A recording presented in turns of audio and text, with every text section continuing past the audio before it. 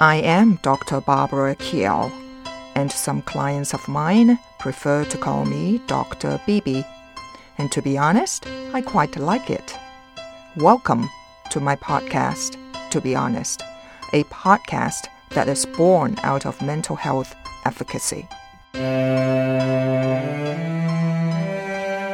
I believe in the power of intention, and my intention for this podcast is to educate whoever wishes to listen and to make a paradigm shift in how we perceive mental illness.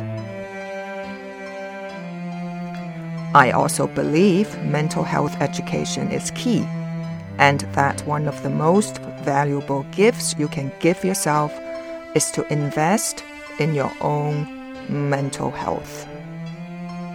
Let's face it, we all need to learn how our minds work and have the skills to deal with life's ups and downs. And more importantly, let us strengthen our ability to better connect with and support each other. Strong, empathetic, nurturing, and caring relationships have the power to prevent everyday challenges from becoming more concerning issues like mental illness. The responsibility to renew focus on your own mental well-being begins now. And so this is Christmas, for weak and for strong, for rich and the poor ones. The world is so wrong, and so happy Christmas, for black and for white, for yellow and red ones. Let's stop all the fight. A very Merry Christmas, my audience. Pardon me if you don't like my singing. What can I say? It is Christmas. I am borrowing John Lennon's lyrics since I have a global audience. So for those who do celebrate Christmas, I wish you and your loved ones a very Merry Christmas. And for those who do not celebrate Christmas, that's all right too, because like John Lennon said or sang, Happy Christmas for black and for white, for yellow and red ones. Let's stop all the fight, and it does not matter which faith you have or not have. We all want the same thing. We all want to be loved and to love. So let's put that into practice. And the one thing that can help us to do that is self-awareness, which so happened to be our topic for this episode. Before I start, let us set the energy of this episode together. You may wish to put your hand on your heart and close your eyes, unless you're driving or operating heavy machinery. So take a deep breath in, and as you exhale, let your thoughts go. Let your worries go. Let your past go. Now take a moment to plug into the greater energy of the universe. Feel your heart and imagine us all connected in a unified field of divine white light. And know that you are safe. All is well. And so it is. So take another deep breath in and exhale out loud. And when you are ready, slowly open your eyes. I'm sure a lot of people out there, they think they know themselves pretty well. However, self-awareness is a very rare trait to find. Most of us are often guilty of a lack of self-awareness, which can render us inefficient and ill-prepared to relate to others. So we just mentioned we all want to be loved and to love. And if we are not self-aware, a lot of times we think that we are behaving lovingly. But as a matter of fact, it's the exact opposite. So I suppose the more self-aware you are, the easier you will catch yourself for behaving unlovingly. I often love to put things in a nutshell. So in this case, in a nutshell, self-awareness is the ability to gauge your emotions, character, and skills correctly. As basic as it may sound, you would be surprised at how many people walk around lacking this basic skill. Let's say you work in an office and you are supposed to complete a project by next Friday. However, instead of getting to work right away, you procrastinate until the last second and rush the entire project. So guess what happened? The result is a project that could have gone much better. If you are self-aware, you would likely acknowledge that you dropped the ball and would make an effort not to do so again. Taking it a step further, you may even analyze the causes for your procrastination, then try to fix them or change it. On the other hand, a lack of self-awareness could see you avoiding responsibility for your actions or even ignoring the character traits that put you in that position over and over again. What about when navigating relationships? Let's say if you are self-aware, you would likely to acknowledge any maladaptive behaviors or unloving behaviors toward your loved ones. And you would immediately, let's say, apologize, you self-reflect, knowing that you did do wrong and you could do better in the future. Putting examples aside, let's break down how a high level of self-awareness can benefit you both in and out of your personal life as well as workplace. It enables you to assess your skill set and character traits accurately. You can become better at your job since you know what your weak points are. It can enable you to navigate relationships in your personal life better. Of course, another important point is that self-awareness has everything to do with honesty. If you keep making excuses for your faults, for your maladaptive behaviors, or whatever, you are not being honest with yourself and could signal a lack of self-awareness. And worse, if you keep blaming other people for your own feelings, thoughts, and behaviors.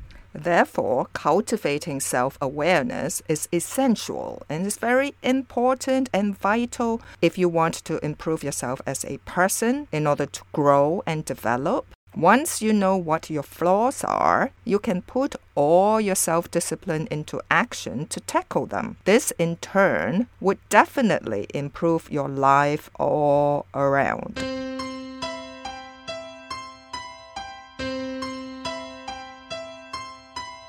The next logical question would be how to cultivate self-awareness. Now, there are many tips and ways to cultivate self-awareness. The more effective ones would be mindfulness. Sometimes the concept of mindfulness is tangled up with self-awareness in general. When people talk about the modern version of mindfulness, they are referring to the idea of being aware of your surroundings, thoughts, and feelings. Still remember, feelings come from thoughts. Now, many try to ignore their thoughts and feelings throughout the day. Let's face it, life can be stressful. You may end up ignoring certain aspects of yourself in the hope they will go away on their own. I'm sure you know it by now. It's not going to work. So cultivating mindfulness means acknowledging those negative feelings and thoughts and dealing with them. Mindfulness can help improve your focus since you won't spend as much energy trying to ignore things. It can help you avoid premature judgments since you judge events and people on their own merits. According to some studies, practicing mindfulness can decrease your stress levels, and one of them is meditation, and it's been scientifically studied as well. Meditation isn't everyone's cup of tea, but it offers a lot of benefits.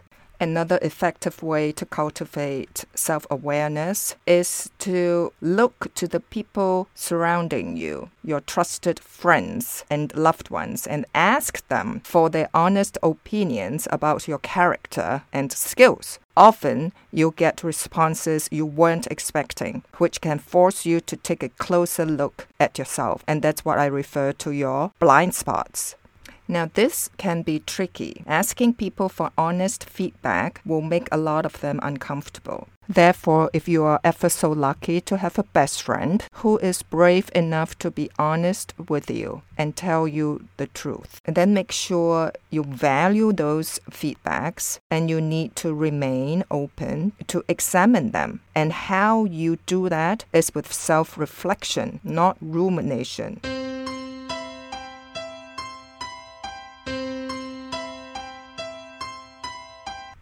If you remember me ever mentioned that our mind or our brain can be a dangerous neighborhood. Why? Because thinking can be inherently good for health and well-being if we can control our thoughts. And when we don't, then it will turn into a bad thing when used excessively. In other words, when you find yourself think excessively, we call it mindlessly instead of being mindful, then most likely you are ruminating rather than self-reflecting.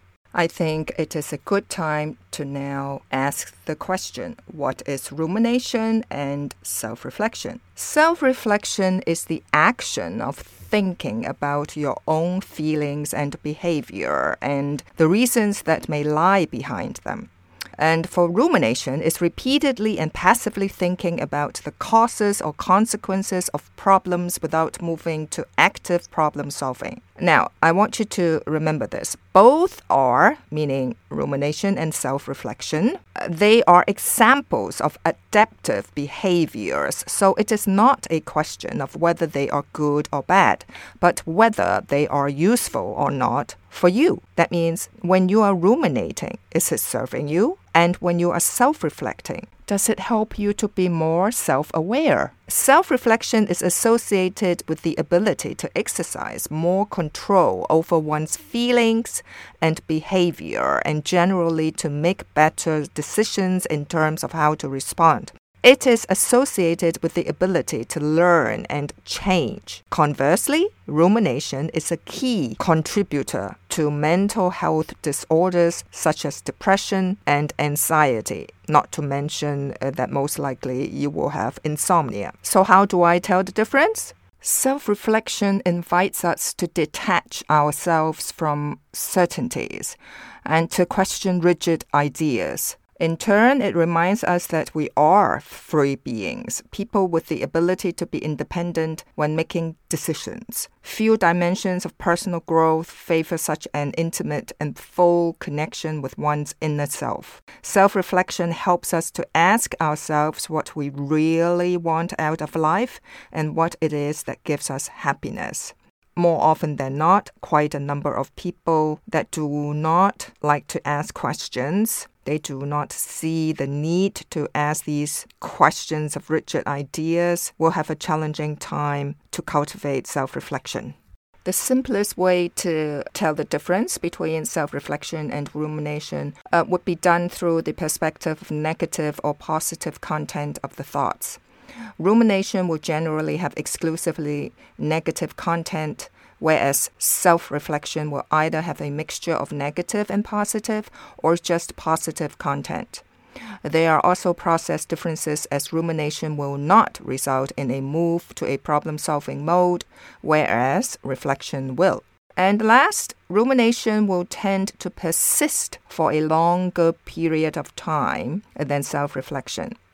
Let me give you an example. Self-reflecting on a presentation, let's say, that I need to give tomorrow, considers my past experiences, good or bad, and then realistically identifies my strengths and weaknesses, and taking action to address deficits is a self-reflective process. A ruminative approach would be to reflect on past experiences, focus on bad experiences, and based on a likely negative outcome, and then project further consequences of that. So let's say last time I was ill-prepared, and therefore it did not give me the result that I wanted. So I make sure that this time I prepare early and give it my all, and I'm sure the result will be more positive than last time. That is the process of self-reflection. Rumination would be, last time my team didn't support my presentation and it was embarrassing and I'm not so sure what went wrong. I thought I prepared for it. Obviously, it was not enough. Well, what am I supposed to do this time? Most likely I won't have enough time and the same result will happen. Geez, this presentation is giving me a headache. I can't think now. That would be a ruminative approach. Now, indicators of rumination could be a body sensation as well, such as headaches, pains, or tightness similar to stress, difficulty in sleeping, like insomnia, loss of appetite. It could be mental symptoms such as loss of concentration and focus, or just an inability to stop thinking. The key to stopping ruminating is firstly noticing these symptoms. The next step is to do something different to break the cycle. This could be meditation, physical exercise, mental distractions such as thinking of other things. Talk to a close friend or family member. However, beware of those who tend to have their own issues with ruminating. If all else fails, mindful breathing is a great thing to do in the moment, as a combination of deep breathing and noticing your body will tend to immediately break the cycle, so you can put in place other more productive cognitive strategies such as reappraisal, reviewing the evidence in terms of likely outcomes and likely consequences of these outcomes, and problem solving. Try to bring yourself back to self-reflection. To be honest, in our field, some colleagues call self-reflective consciousness the art forgotten by psychology. And quite frankly, I can't say I disagree. This is for a very simple reason. Our society has reached a point where it is much easier to blame bad fortune or other people for what happens to us. Instead of this, we should have the courage or the psychological capacity to realize that much of what happens to us is a consequence of our actions, our thoughts, our operating system, whether these are avoidable or not. So, let me conclude by quoting Confucius. Life is very simple, but we insist on it being complicated. If only we humans learn to consistently hold ourselves, be accountable for our own thoughts, feelings, and behaviors, our life will be so much different and for the better and simpler. My audience, I hope this has been helpful for you to differentiate between self-reflection and rumination and know the importance of these adaptive behaviors that could help us cultivate self-awareness. On that note, until next week, happy holidays, stay safe, learn heaps, and find the courage to be honest. Bye for now.